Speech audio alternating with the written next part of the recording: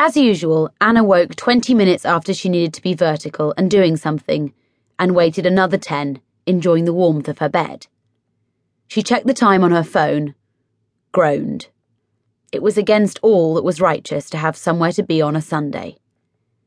She rolled out from under her patchwork quilt. The way some people habitually grasp for their spectacles, her first act was to reach for a band to pull her hair into a giant, unruly ponytail bun. Youthful experiments had taught her that if she cut it shorter, she ended up with a tightly curled, rounded mop, the shape of a dandelion clock, like a superannuated orphan Annie. Anna disliked getting up, and dearly loved her giant four-poster brass bed. She'd ignored what the tape measure told her, and now she didn't so much have a bed in her flat as a flat round her bed. "And your bed only ever has one person in it," her sister had said with her usual tact. Her lecturing wages didn't buy a lot of space in Stoke Newington, to say the least. She had to make hard choices. She preferred bed to bath, and her rather poky but charming galley kitchen, which opened out onto an appealing little garden, was in the end deemed more appealing than having a spare room. The estate agent had humorously called her bathroom off the bedroom ensuite.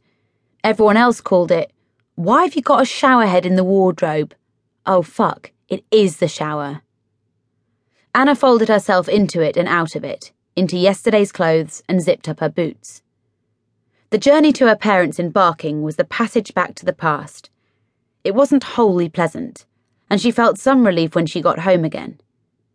She felt bad for her family that she felt that way, but it wasn't her fault that her childhood held so many negative connotations either. Anna caught the Overland, then the District line, grabbing a seat. She kept her take-out coffee from slopping out of the tracheotomy hole in the lid with practiced steadiness, like someone holding the Olympic torch aloft. The train emerged from the underground above street level again.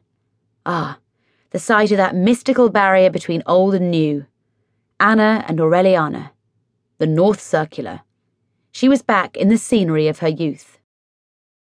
Putting her hood up in the late autumnal mizzle, she hurried past the Vicarage Field shopping centre and down the familiar streets.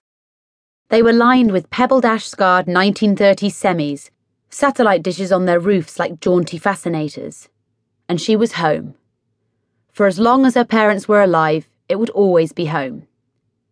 Cliché she knew, but the house always seemed slightly smaller than it was in memory. She rang the bell and stamped her feet. Her mum answered the door in her stripper-body in tasseled pasties vinyl pinny that had ceased to be funny within 30 seconds of Aggie giving it to her one birthday many years ago. "Aureliana, I said 12:30. "Sorry, they're doing repairs on the tube," Anna lied, smoothly. "I didn't hear of any," Aggie said, ambling into the hallway with a cut-glass goblet of Prosecco. All of their parents' glassware looked distinctly 70s, the kind of vessels that should hold Blue Nun. "That's because Chris drove you?" Anna said. "Hi, Chris," she called. "Hola!" he bellowed from the sitting room. "Or because you're a big liar, nose like a church spire?" Aggie said. "Me and Mum are going over the seating plans. Want to take a look?" "I'll get a drink first," Anna said, heading for the kitchen. The house smelt wonderful, of roast pork and rosemary. Anna's mum did most of the cooking, but Italian Sunday lunches were Dad's business. They had the full works: antipasti, primo, secondi, salad, cheese, grappa. Chris always left saying his liver had been turned into pate. "Hi, Dad," Anna said, finding him shredding lettuce for the salad course. "La mia adorato figlia maggiore," he said, giving her a kiss on the cheek. "Wine's on the side." Anna poured herself a hefty half-pint of Prosecco. "How was your meeting? With the museum people?" Anna's dad was incredibly proud of his daughter's job. Unlike their mother, he tried to grasp the detail. "Oh, fine, yeah," Anna said, leaning against the fridge. She knew if it weren't for arsing James Fraser the arsehole, she'd be excitedly gabbling about it. She felt a dragging weight of resentment in her gut. It's coming together.